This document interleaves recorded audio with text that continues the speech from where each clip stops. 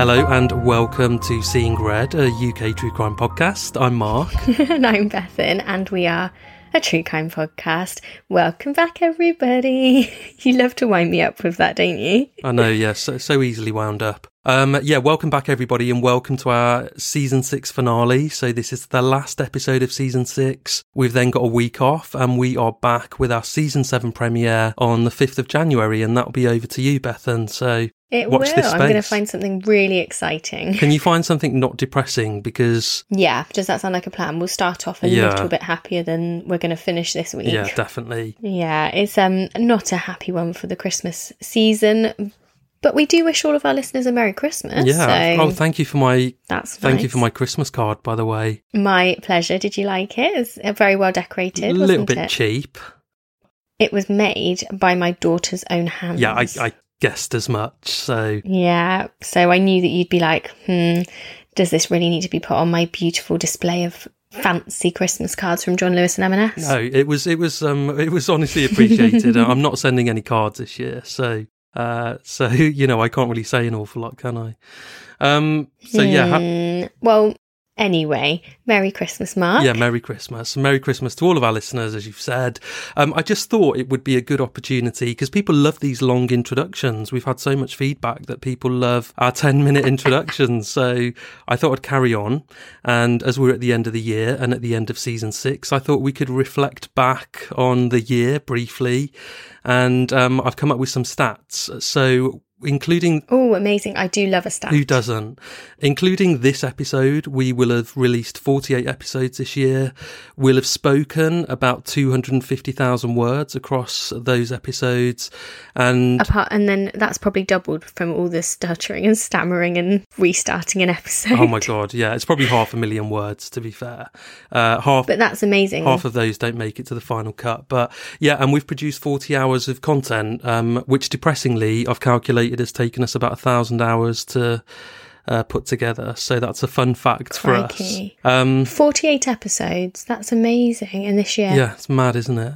So much fun. And we are nearing 3 million downloads now since we started. So that is amazing. Thank you so much to all of you guys that are listening, because obviously without people listening, we wouldn't still be doing this. And it's just really humbling, isn't it? But also, wow, 3 million downloads. I know, it's weird. I can't get my head around it. So, yeah, thank you. We're incredibly grateful to everybody that listens to the show and continues to listen and continues to support us. And also, we're incredibly grateful to our growing army of Patreon supporters.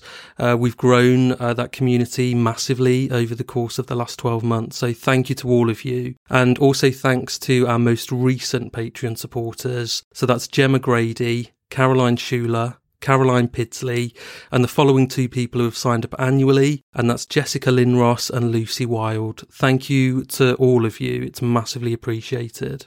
Yeah, thank you so much, everybody. And yeah, Merry Christmas, patrons as well as listeners. Oh my gosh, I'm going to say Merry Christmas to so many people today, Mark. It's very exciting. And this is coming out on Christmas Eve, which is exciting, isn't it? It is coming out on Christmas Eve as a little Christmas treat for everybody. Or not, yeah. So let's get cracking then, because we can't put it off forever. This week, we are revisiting a subject that we first covered back in Season 2 in an episode Bethan put together entitled An Abuse of Power, Modern Slavery in the UK. And for me, that was a hugely informative episode, and I still think about it to this day. You did an amazing job with it, and I learnt so much. Thank you. It was a really interesting episode to research and write and present. And like you, I really learned a lot from it. And we sort of had the 4 different cases. Generally, it was a foreign national that was being taken advantage of, but sometimes it's people in their own country, but they're being taken advantage of, usually because they're vulnerable in some way, shape or form. And it did really highlight a lot of things for us, didn't it? We always talk about looking out for those signs if we ever go get our car washed. We do sort of take a little bit of time to talk to those people who are washing the car, look at them a bit closer, check their footwear. I mean, that's my main one, is how are they dressed and what are they wearing? Just to try and hopefully protect somebody. If you can spot something, you can then call and if they are legit and they're above board, not a problem. But if they're being taken advantage of, you might have saved their life potentially. Yeah, and saved dozens, hundreds, thousands of other people that could have been taken advantage of by the same gangs, the same criminal gangs. So, yeah, it really stayed with me. And I won't go through all of the kind of hints and tips that you mentioned in that episode. And you also talked a lot about different agencies and organisations that members of the public could raise any concerns to. So I won't do that. But if this kind of has piqued your interest and you want to learn a little bit more, then by all means go back to that episode in season 2 or get onto Google and have a look. But it was so interesting. Go listen again, because then we'll have 3,000,001 downloads. Yeah. But no, genuinely, it is really, it's one of those things where it's kind of everyone's business. Yeah. I feel like, to try and help each other out and protect each other. So yeah. Oh, what a nice blast from the past though, because it's not like you forget your episodes, but sometimes it's nice to be reminded of them. So yeah, this week we are visiting the subject of modern slavery in the UK once again, and it's a truly shocking and frustrating case, actually. I think it's a kind of story that will make you want to jump in and rescue the person at the heart of it, but of course that's not possible. This is also a listener recommended case, so a huge thanks to Stuart for getting in touch with this one. If anybody does have a case that they would love to see us cover, then by all means do get in touch with us in all of the usual ways, and we always look at them and cover them wherever we can. Sometimes it's not possible, but we do love having recommendations, so keep them coming. So before we delve into this case, let's set some context. When we think of slavery, our minds tend to wander backwards in time. We probably envision old ships moving human cargo between the African continent and various faraway lands. We may also think of Abraham Lincoln, who put his political career and personal legacy on the line in order to end slavery in America once and for all. Or we may just immediately reassure ourselves that the problem of slavery is merely an ugly stain on our history, and something that thankfully no longer occurs. It's especially easy for us in the UK to pretend that slavery wasn't a huge part of our history, and to pretend that our ancestors were all really good people. But of course we are starting to realise more and more that that just simply isn't true. The truth is that the UK has a long and violent history as a key player in the global slave trade, and there are countless documented examples of our ancestors committing acts of abduction, exploitation and extreme violence against foreign slaves. In 1807, after thriving for more than 250 years, the abhorrently unethical yet insanely lucrative British slave trade was abolished by members of Parliament, and it henceforth became illegal to buy and sell slaves. Although people who owned them already could still legally hang on to them, which drives me insane. It's mad, isn't it? It's such a stupid loophole and get out clause there. It's absolutely ridiculous. And it would have made it really difficult for any authorities to really monitor, because people, I guess, would just say, well, I had this slave before the law was changed, so... Yeah. Thankfully, the law was changed again, so several years later in 1833, Parliament made history by finally abolishing slavery in all of its ugly, violent and morally bankrupted forms, thus making the slave trade in the entire British Empire nothing more than a shameful memory. Unfortunately though, as is often the case, the problem didn't go away completely, and it does still exist, albeit mainly in the shadows.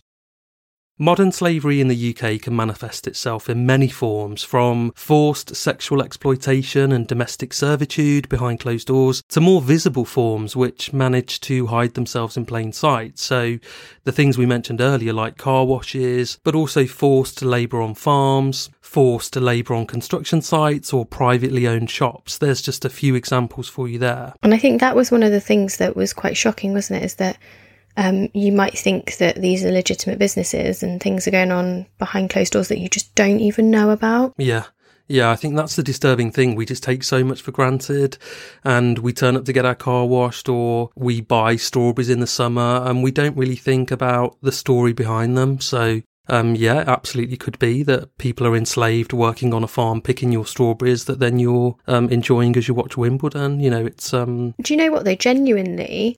us talking about the fact that you were going to do this case when we were talking about it before, and I was in a supermarket. I'm not going to say it because I don't want to sound like I'm actually saying that they enslave people, whoever sells their carrots.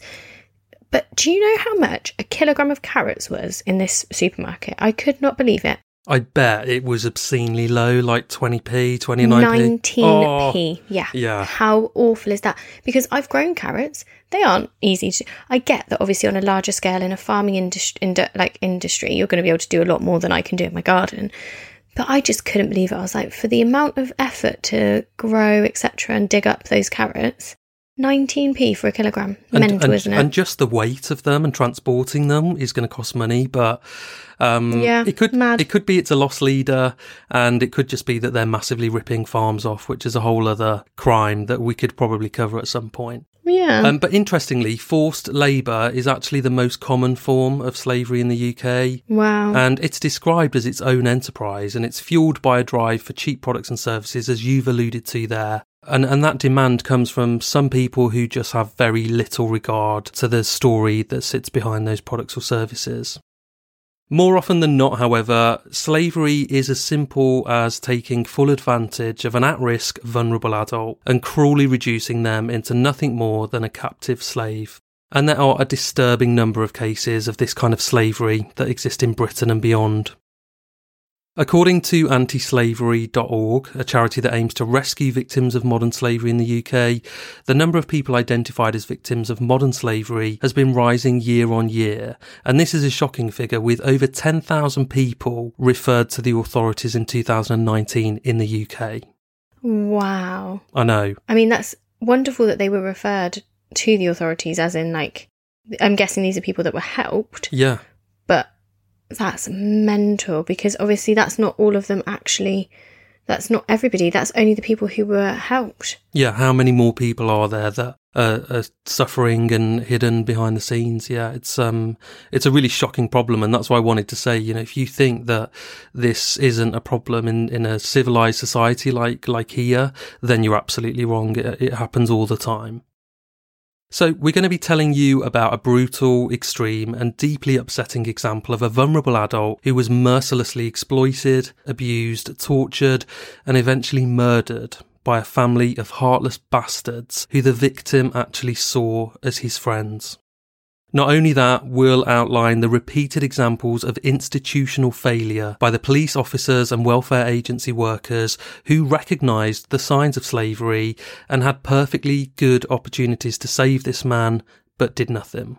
How frustrating. I think we all know of some cases in the media at the moment that will kind of spring to mind when you think you're in a position where you're supposed to be safeguarding people, you're supposed to be looking out for people, you're supposed to raise the alarm if you think that something's going on. This isn't just people in general. This is people whose jobs are supposed to be protecting somebody. Yeah. Very, very frustrating. This case is going to make me so angry, I'm sure. I know, I think it's going to get worse, for sure.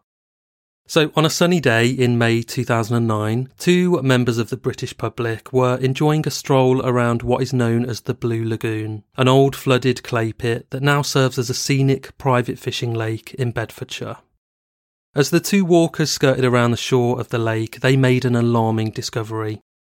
Partially submerged in the shallow water was a wheelbarrow lying on its side, and a few feet from this, also only partially submerged, was a large bundle of industrial sacking which had been crudely bound together with strong duct tape.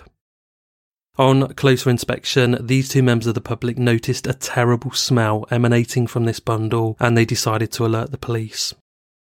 When local police arrived and investigated further, they discovered the decapitated and dismembered remains of what was clearly a murder victim.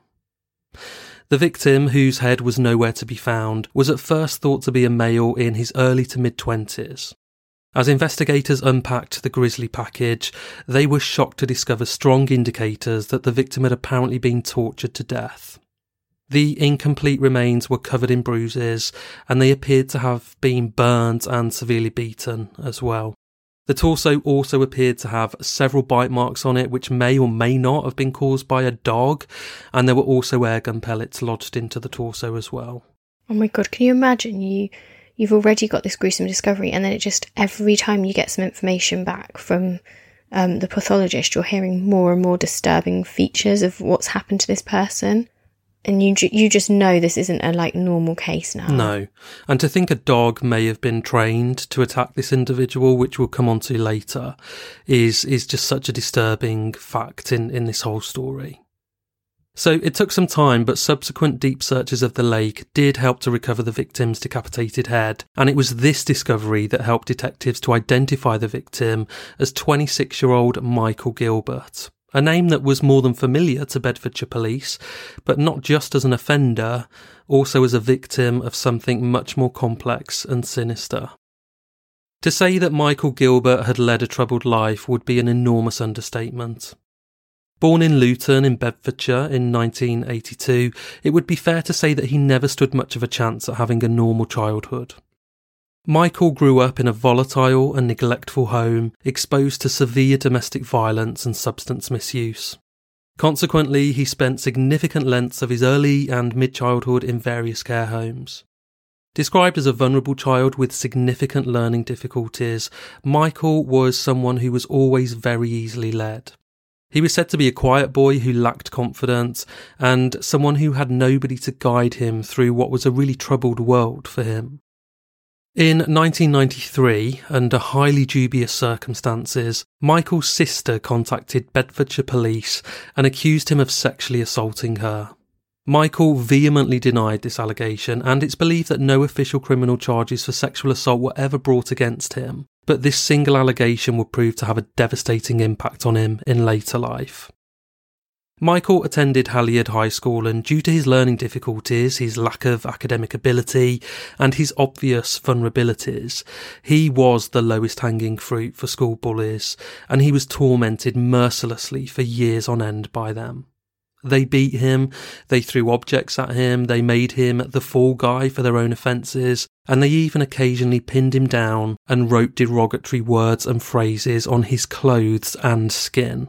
God, I don't know what it is, but it feels to me like you've saved the worst till last there. And I know that perhaps sounds really silly, but that really hits me. Like it's really, I don't know what it is, but the derogatory phrases, I just imagine him then getting home and trying to scrub off pen that is on his own skin, or trying to hide that they've written on his clothes from whoever does his laundry for him and stuff. I just imagine like it must feel really shameful, and then even in private you've got that reminder that they said that about you, and you might start to believe it, especially if you're this vulnerable like he was. I don't know, is that weird that I find that's almost like the worst part for me? No, I completely feel exactly the same. Out of all of the assaults that they inflicted upon him, it is definitely the writing of derogatory phrases on his clothes and particularly his skin that is really bothersome to me as well, because I think it's so intimate, somebody writing on your skin, and like you say, you sort of picture Michael frantically trying to scrub those words off of his own body, and I think it must do something to the victim in that case, and you must almost believe those words that have been written on you, and it's just so undignified, isn't it? Yeah, it's horrible. And Michael, being the person that he was, never lifted a finger in order to defend himself. He just sat there and took it. Even at such a young age, he seemed completely resigned to being treated like shit. To him, it was all he'd ever known, and sadly this was his normal. Michael's turbulent childhood, which was already a living nightmare for him on so many fronts, only intensified further when, at the age of just 13, he was diagnosed with male breast cancer, and he had to endure the pain and trauma of a mastectomy, which just breaks my heart, at the age of 13. Yeah.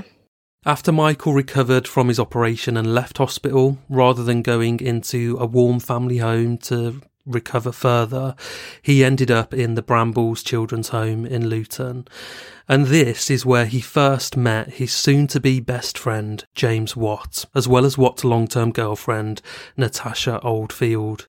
And just for context, this was in 1998. So this soon-to-be best friend, James Watt, who was already well known to the police at this point, was described as a troublemaker and a control freak by those who knew him. True to his vulnerable nature, Michael clung to James and readily joined him in his life of petty crime and delinquent behaviour.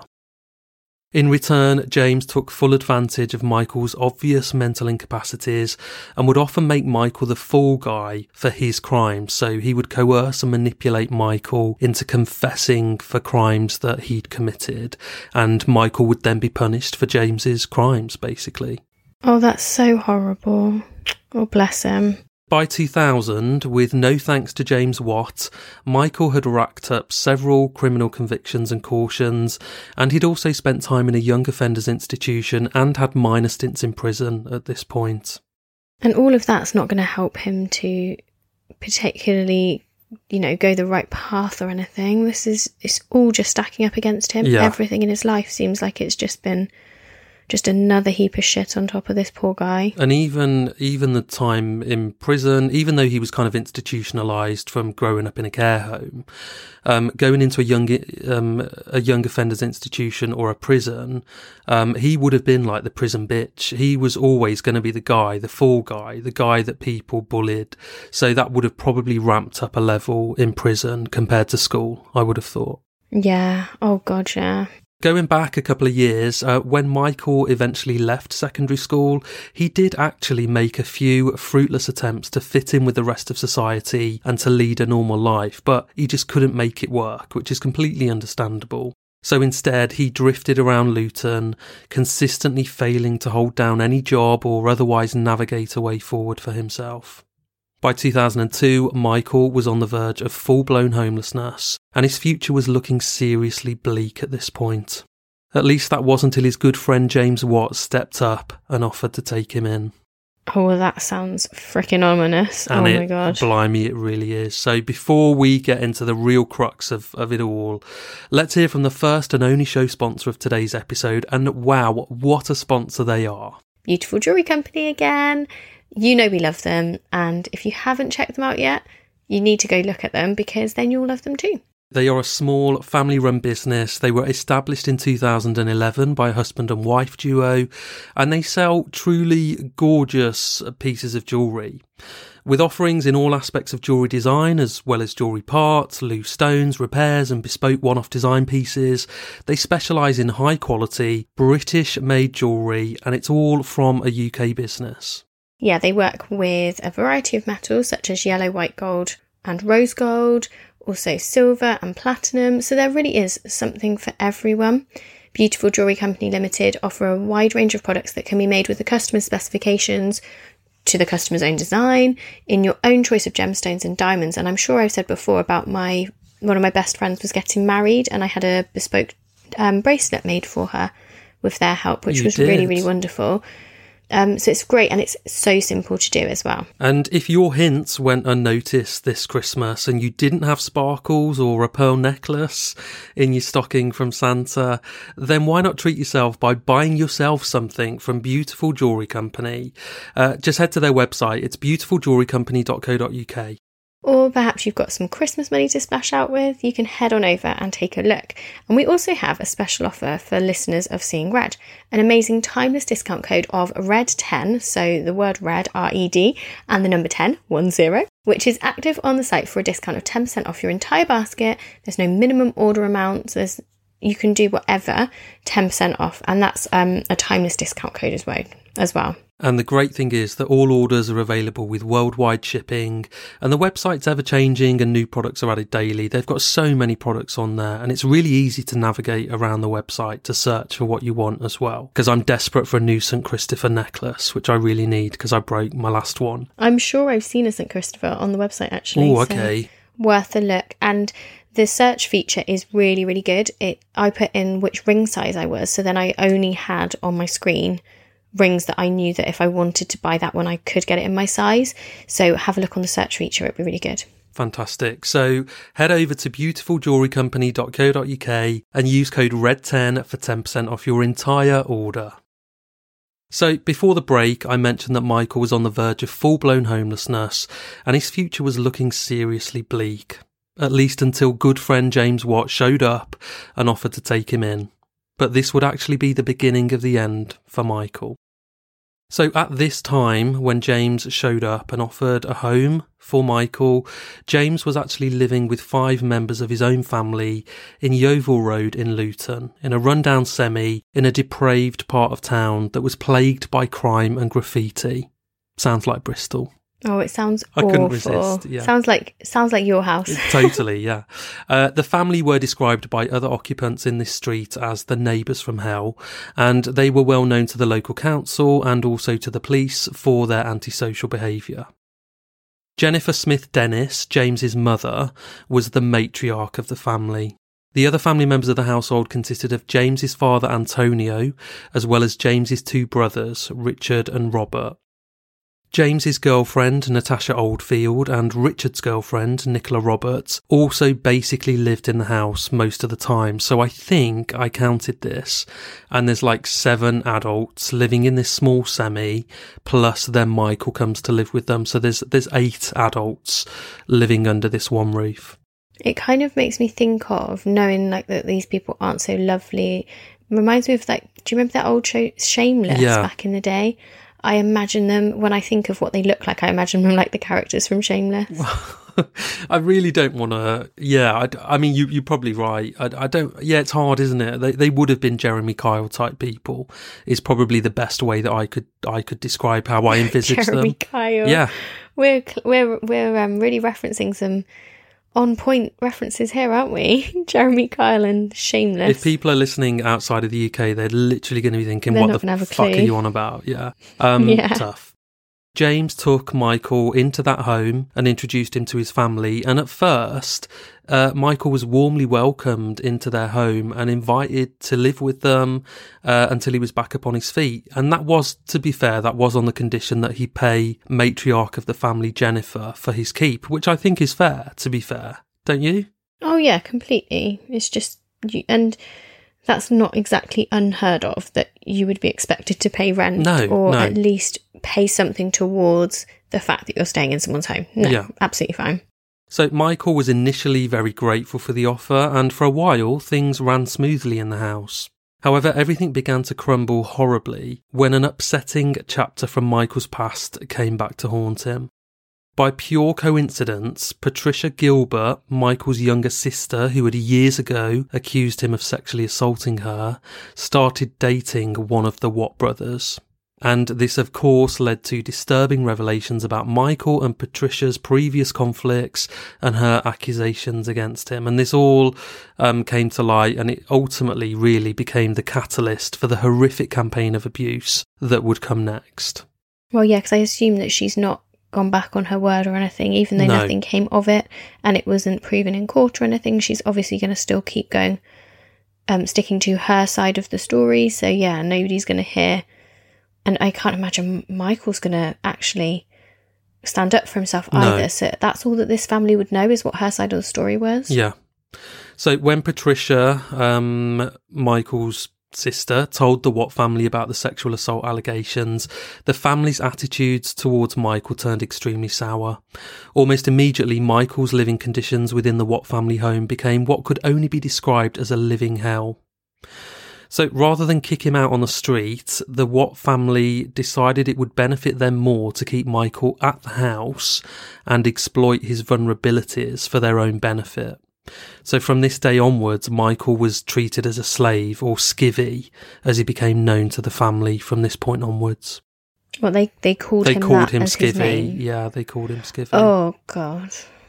He was never permitted to leave the house, and he was forced morning and night under extreme duress to clean, cook, wash up and do all of the household chores as other members of the family just lounged around, relentlessly degrading and mocking him as he went about his business.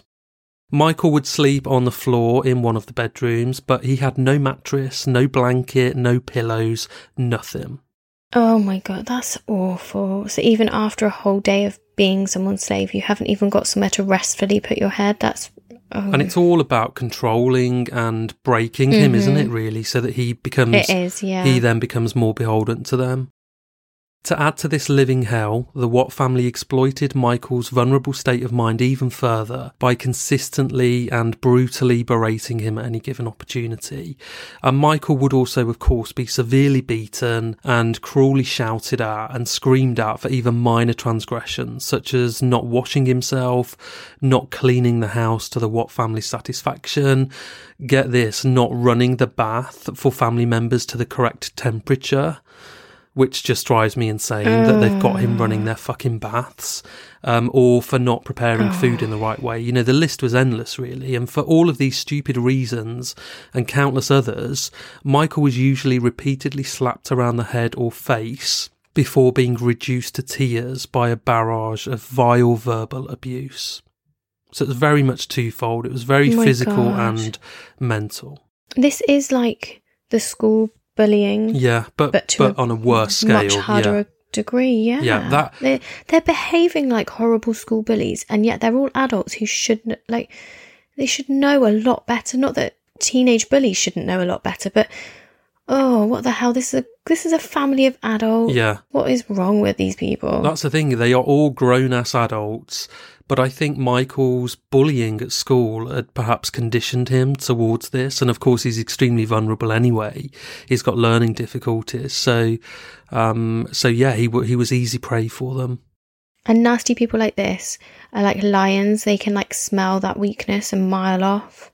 Yeah, because they're going to benefit from it. So it's in their interests, as far as they're concerned, to be on high alert for people that they can exploit and abuse. Michael was in receipt of benefits due to his mental incapacities, but every last penny of that money would be forcibly taken from him and divided amongst the Watt family. Consequently, Michael never had any money of his own. When not slaving away around the house, he was kept upstairs, he was given meagre food rations, and he was also only given old or dirty clothes to wear. The distressing level of physical violence that Michael endured can only be described as horrific. And I think this is potentially where I'm going to really struggle to listen when you go through it, from even just how the pathologists and the police were able to identify all this marks on his body.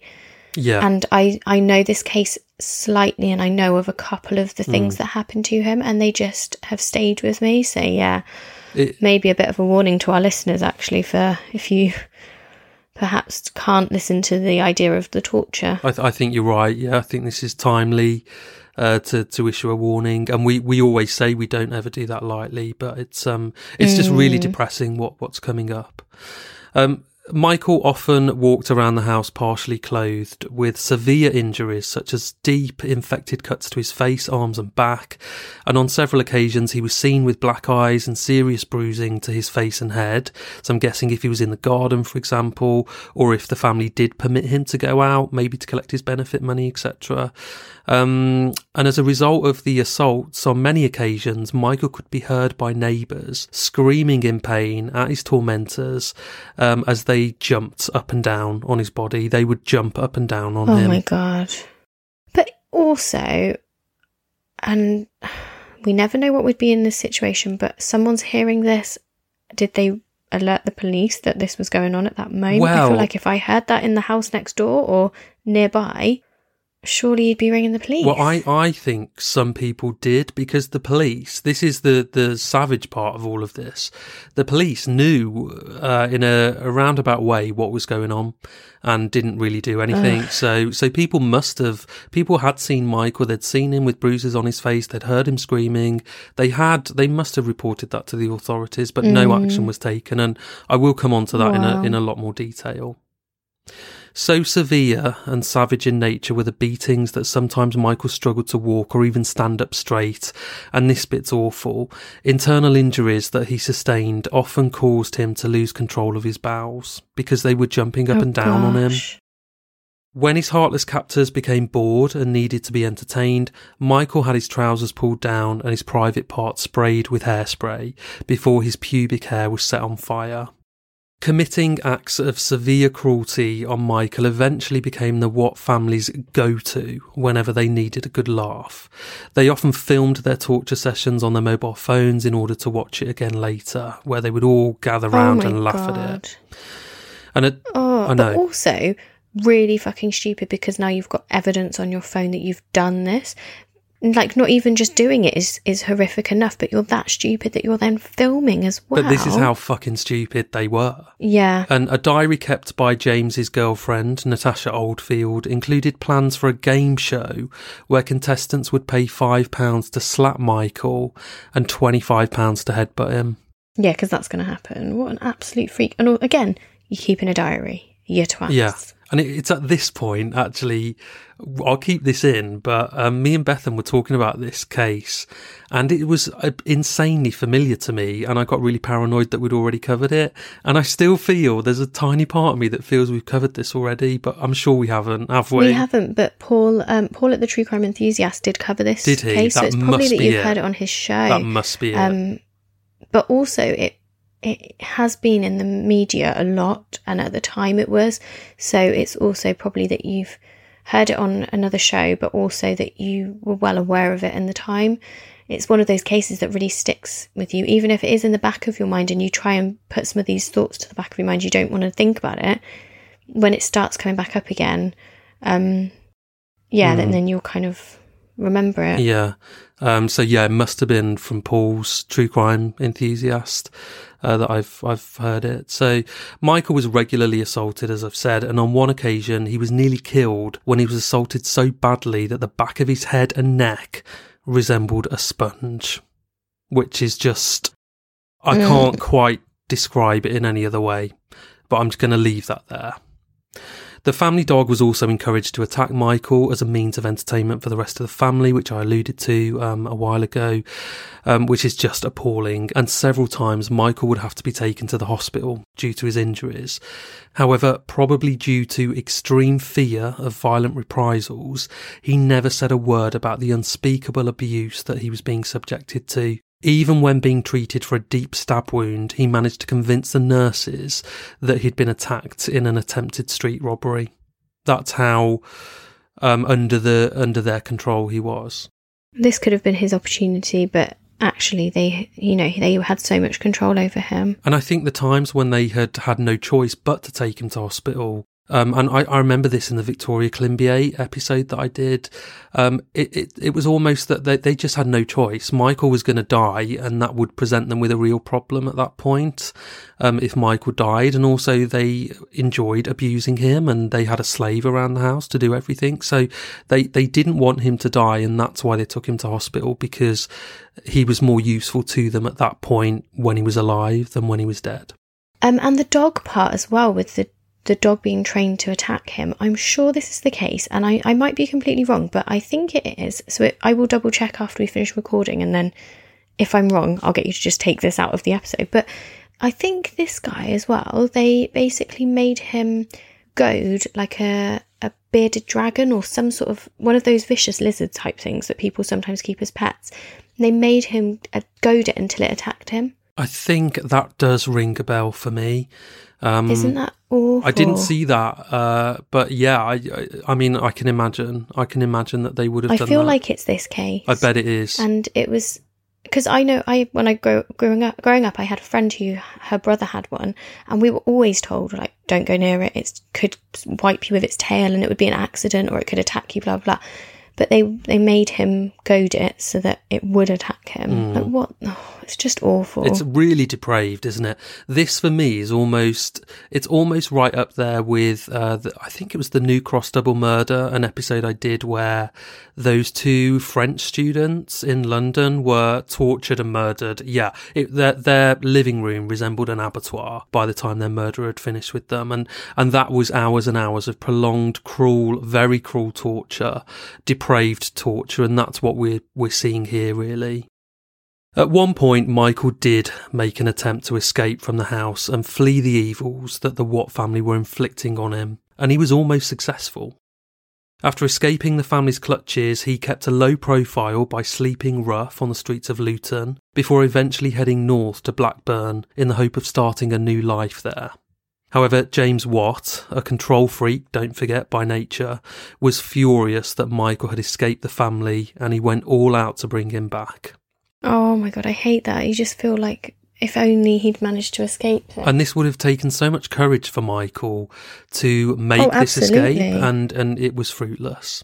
Using Michael's national insurance number and several other identity details in order to impersonate him, James successfully traced his location and personally drove up to Blackburn with his brothers to recapture him. They found Michael, kidnapped him from outside his local job centre in broad daylight, and then drove him straight back to Luton. Oh my God, that is very similar to one of the cases that I covered in that episode back in season 2. Going back to recapture that person, and you just think they would have felt like they were finally free, finally they're getting somewhere. Yeah, and he'd gone to... And then you see those people drive around the corner and his heart would have sunk. God. And yeah. Oh dear. Yeah. Once Michael had been forced back into the Watt family home, the abuse escalated dramatically. As punishment for his perceived disloyalty, Michael's torture intensified to more depraved and life-threatening extremes, and it was only a matter of time for him now. To prevent him from running away again, Michael was quite literally stripped of all of his clothing, and he had to endure the indignity of living and working in that house completely naked. The standard of beatings he had previously endured were replaced by more savage methods, such as being repeatedly hit with a baseball bat or a plank of wood that was studded with rusty old nails. He was also slashed at with kitchen knives, he was shot in the ankles and the lower back with a high-powered air gun, and he would have his hands handcuffed together in a locked room at night time and then not be released until the morning. So he was being kept almost in his own version of a cage, really. And it's like before he'd managed to escape because at least he had a little bit of freedom. Now they're not going to let him have any chance of freedom at all. And he must have berated himself for that failed escape attempt because, But where else was he going to get money from? Because he had no other option. Yeah, completely understand. But he must have just thought, God, I wish I hadn't tried to escape in the first place because it wouldn't have escalated to this extent. Yeah, it's just heartbreaking. One time, for one of Michael's minor transgressions, he was forced to stand barefoot in boiling water. And on this occasion, his injuries were so severe that he was unable to walk properly or put shoes or socks on for over a month. Oh my, well, of course not. Jeez. His captors were as heartless as they were relentless. He was repeatedly told he would be beaten and stabbed to death if he ever told the police about this abuse or if he tried to escape again. The endless cycle of torture and abuse continued, unchallenged and invisible behind closed doors, for more than 5 years, and it certainly looked like nobody was going to come to the rescue for Michael. By this time, 5 years in, Michael's soul had been well and truly broken to such an extent that his captors actually felt comfortable enough to allow him out of the house for short stints of time to go and collect his benefit money and presumably to ease any suspicion people may have had about his whereabouts. So they would let him out, and they would let him out on his own, but he wouldn't run away. That's how manipulated he was by them at this point. Despite having ample opportunity to escape on these trips, as I've said, Michael simply didn't dare do so, as he firmly believed the Watt family would make good on their threats and murder him if he tried again. Well, yeah, I mean, you would think that, wouldn't you? Because they're doing everything else, literally up to the point of actually killing him. But in 2007, Michael was presented with another opportunity to escape. He was arrested by police in Luton Town Centre on an allegation of rape and taken into custody. A DNA sample cleared him of any wrongdoing, but the police had been quietly examining Michael during his time in custody, and they already knew about the alleged abduction, the torture, the beatings that he was being subjected to by this sadistic family. So, this obviously makes your blood boil because they did have a pretty good idea of what had been going on and they'd not done anything about it. So during his time in custody, after he'd been arrested wrongfully for this sort of rape charge, no charges were brought, he hadn't done anything wrong, but he's in custody and the police have time with him and they sat him down in a private room and they actually offered him protection and a way out of the Watt family home forever. However, as he sat there in front of the detectives, shaking and petrified, he found that he simply couldn't find the courage to take them up on their offer, and he refused to press charges, telling them that it would make it worse for me in the long run. Astonishingly, as the police begged Michael to let them help him, James Watt brazenly walked into the police station and waited patiently in reception to take Michael home. Oh my God, that makes me want to break down in tears for this guy. So close, so close. Oh my God, it's awful. And like, I'd want to, if I was one of those police officers, I'd want to be like, just come live with me. Like, you can't do that, but you just want to be like, do you want to just live here forever and we'll lock the door? Like, I don't know, there's nothing you can do. And it does frustrate me, though, that he says, I don't want to press charges. And unfortunately, that is that. I think it's quite frustrating, isn't it? Yeah, it is. And I don't know all the intricacies, but I think it would have been different if the police had evidence. Even if Michael's saying, I don't want to press charges, they would go ahead and do that without his allegations or non-allegations, because he's not saying anything, he's not admitting what's happening.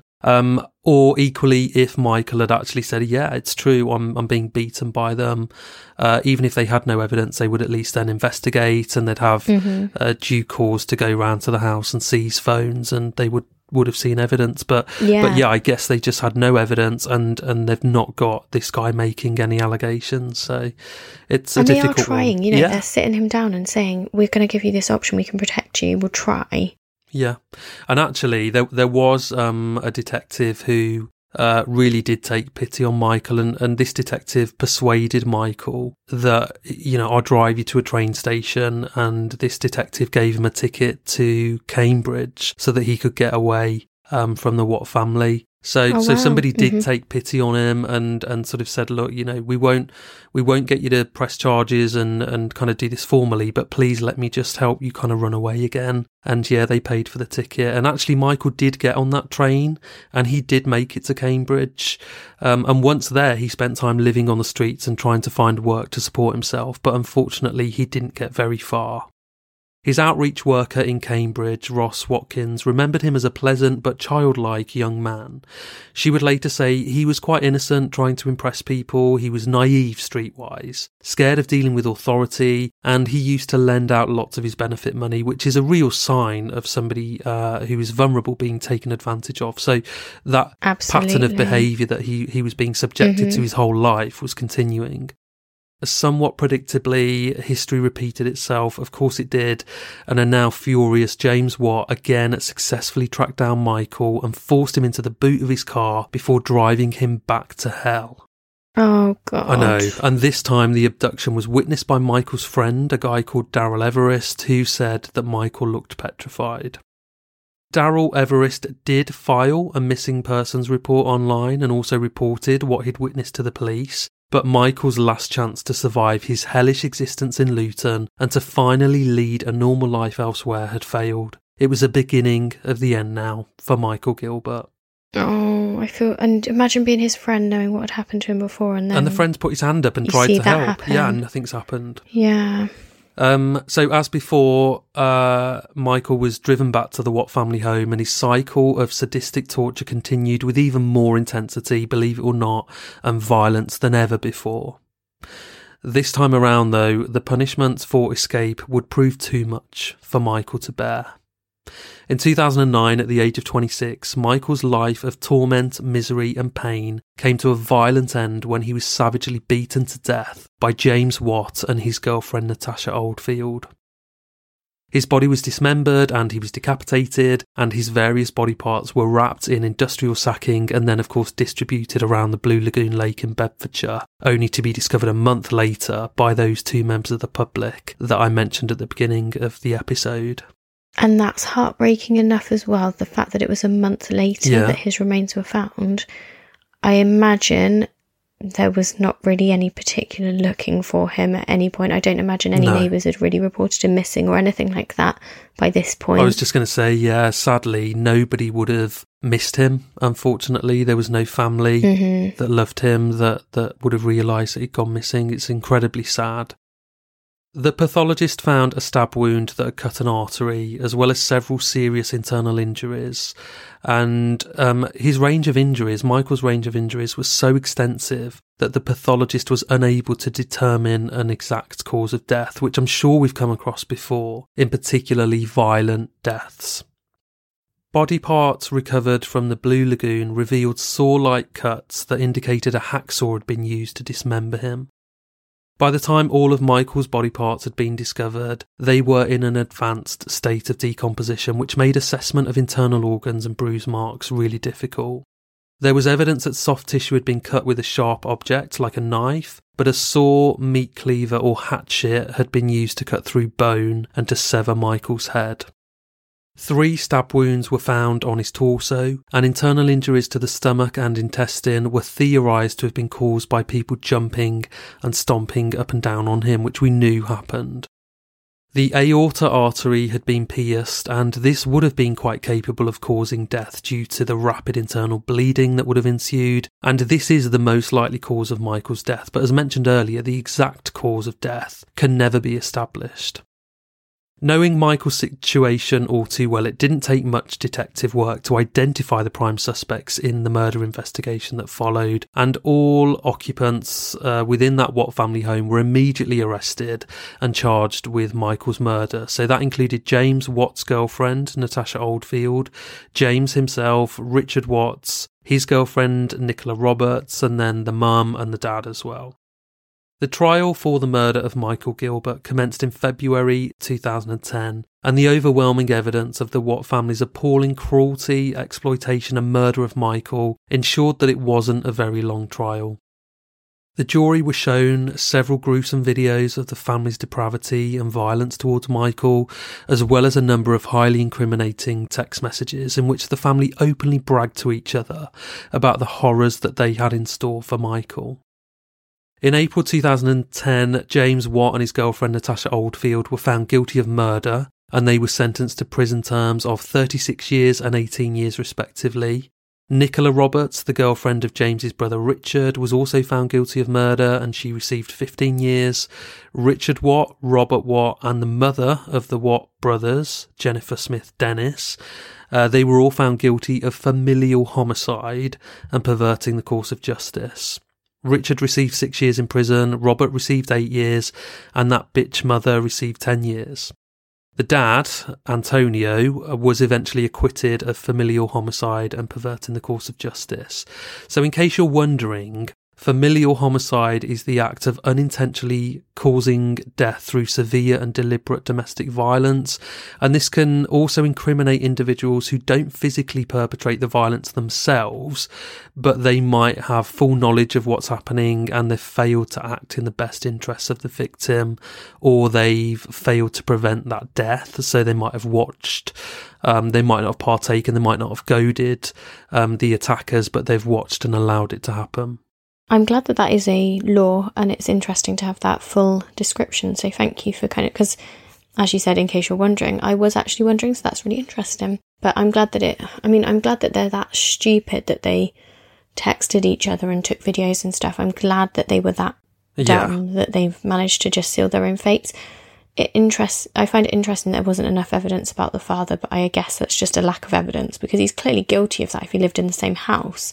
Yeah. However, I suppose whether or not the jury could convict him on that fully. Yeah, I mean, there's a bit more to it, but yeah, we'll leave you, the listener, to make up your own mind on that one. Recognising the exceptional brutality of the killing and the circumstances prior to it, the judge did consider giving James Watt a whole life sentence, but he didn't go ahead with it because he thought that James would have regarded it as a badge of honour. I mean, I would have said go ahead with it anyway.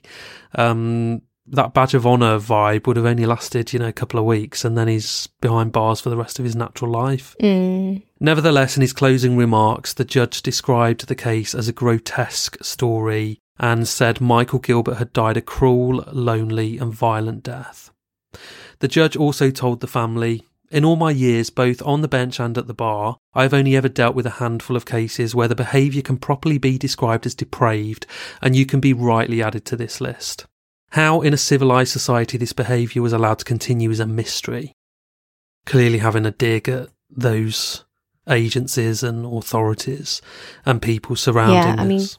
Good for that judge, because to have to sit there and preside over a case like this must be awful. Oh, God, and the jury. So, yeah, good to make that comment. James Watt, who was described as dangerous, cruel, vindictive, spiteful and heartless, showed zero remorse or emotion as he was sentenced, and he was even heard to say cheers to the judge as he was sent down.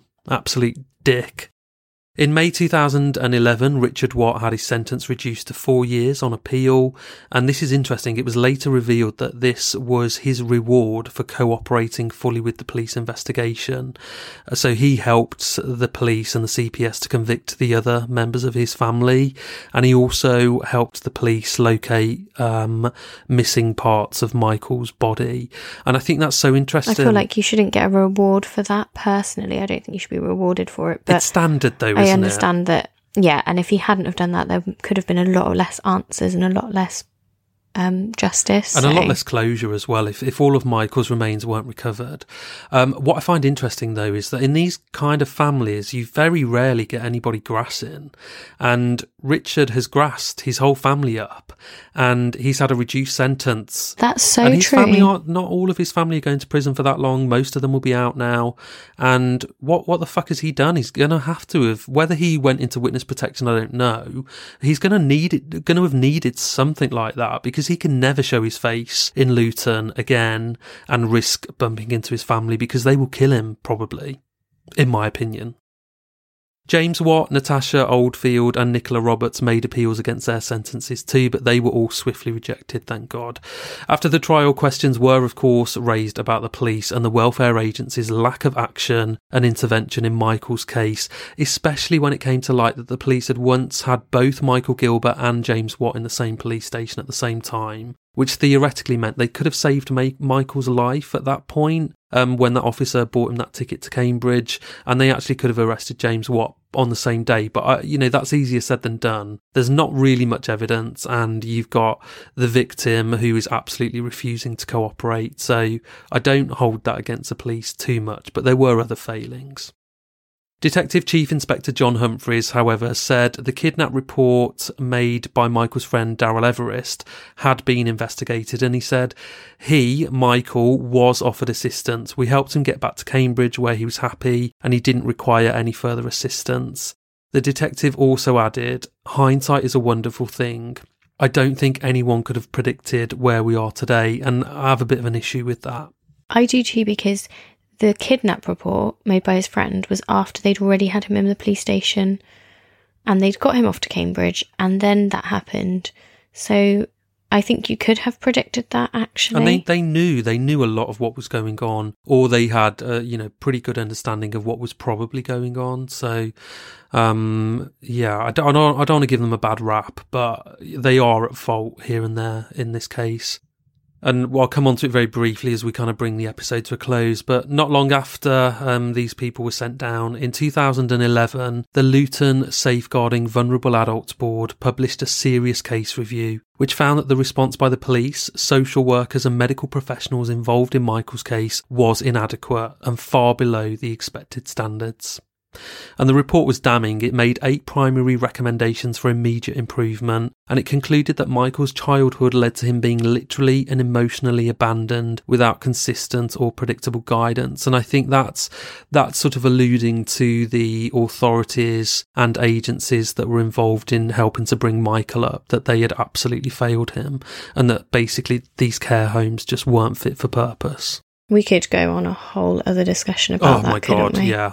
Because, and I won't, but things like, I don't know, the Lost Boys episode that I did a while ago, where young boys, lots of them in children's homes, in the care system, really slipping through the net and being abused and murdered by a paedophile ring that was, massively prevalent in the 80s and 90s in the whole country, but certainly around London, that lots of high profile people were in. But anyway, and one that I can't name, but I named before, and I think I had to cut it out.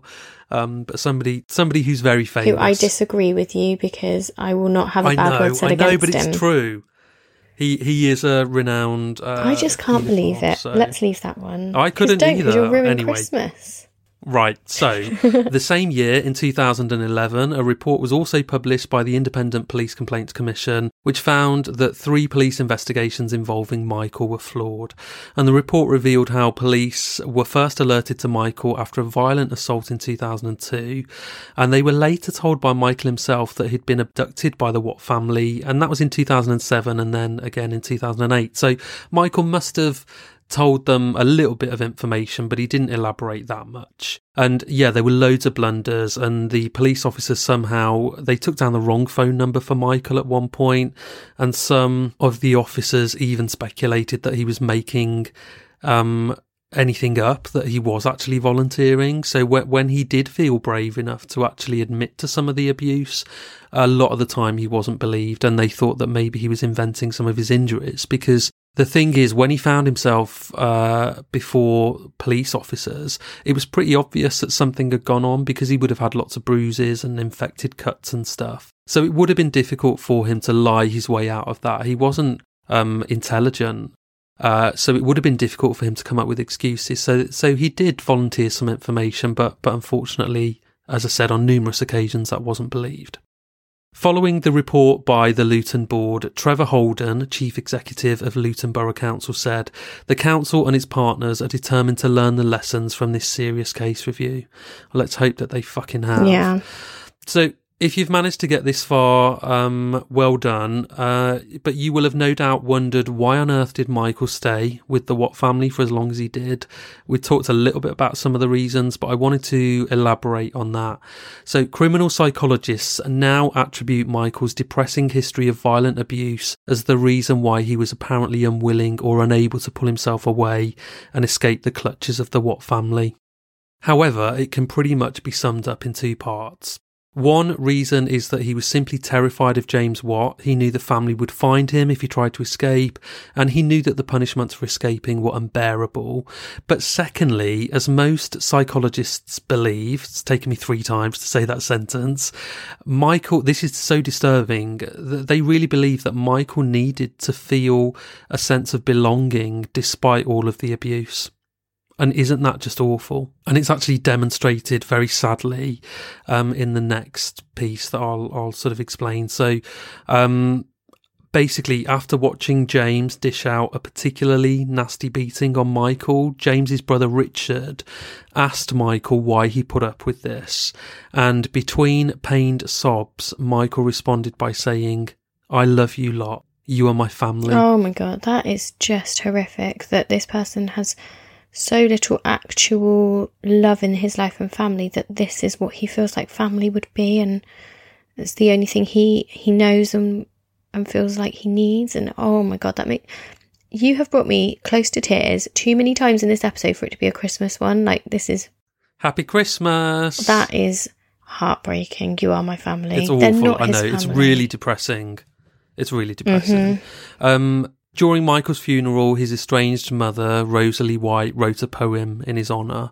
And I think we do have to accept that we don't know the background of Rosalie.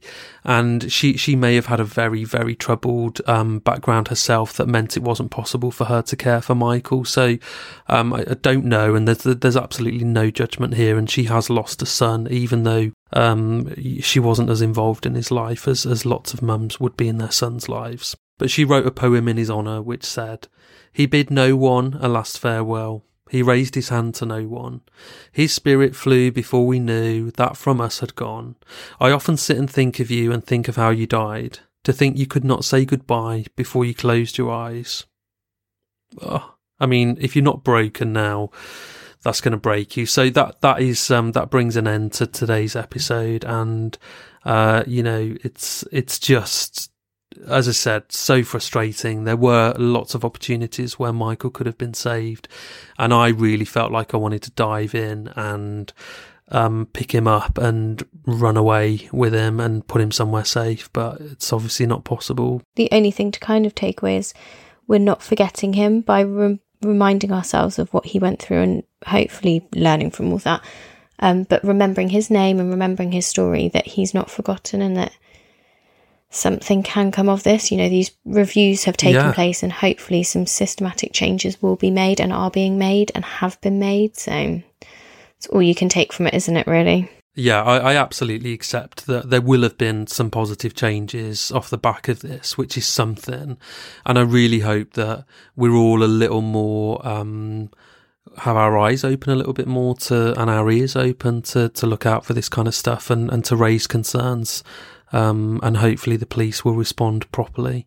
So thank you for listening. Happy Christmas. Apologies this wasn't a happy episode, but it's never going to be, is it? We're a true crime podcast. But Merry Christmas, everybody, because it is Christmas Eve Merry if you're listening Christmas. to this on the day it's released, which means you need to go to bed early because Santa will be visiting. Yeah, and don't try not to have nightmares. So yeah, don't forget to check out the show sponsor, beautifuljewelrycompany.co.uk. Use code RED10 for 10% off your entire order. That's a lifetime discount code. It doesn't expire. And if you want to support us on Patreon, please do take a couple of minutes to sign up there. There's a lot of content for you as a reward for your support on Patreon. Yeah, we've got and it makes a huge difference. And blog posts and all sorts over there now. We've got two-part Jimmy Savile over there. But yeah, it really does. It means so much to us if you're able to, and we're really, really grateful. I think it encourages us to continue. So we're so grateful for our existing supporters, but if you would like to join them, just head over to patreon.com/Seeing Red Podcast. And until next time on the 5th of January, we will bid you a farewell, and have a fantastic break over Christmas. Yeah, Happy New Year as well. Let's hope that next year brings everybody lots more happiness and joy in their lives. Are you expecting anything in Santa's sack, Bethan? Oh dear. I take that as a no. I've got to send you a picture of we've got a book for the girls, a little, like it's a kid's book, but it says like, that's not my Santa because his sack is too rough, and every time I read it I laugh, and my other half every single time is like, stop it, you were a mother, you were talking to you can't have a dirty mind like that. And I'm like, well, it's just so, you just read it and it's just, oh dear. the most disturbing part of that is if your eldest then starts kind of reading it in front of anyone else and starts laughing at that herself. Exactly. If she starts laughing and then they'll be like, why are you laughing? She won't know why. Yeah, how do you know? No. Oh dear. No. There we go. On that note, we will we'll say next goodbye. time, guys. So have a good one. Bye. See you then.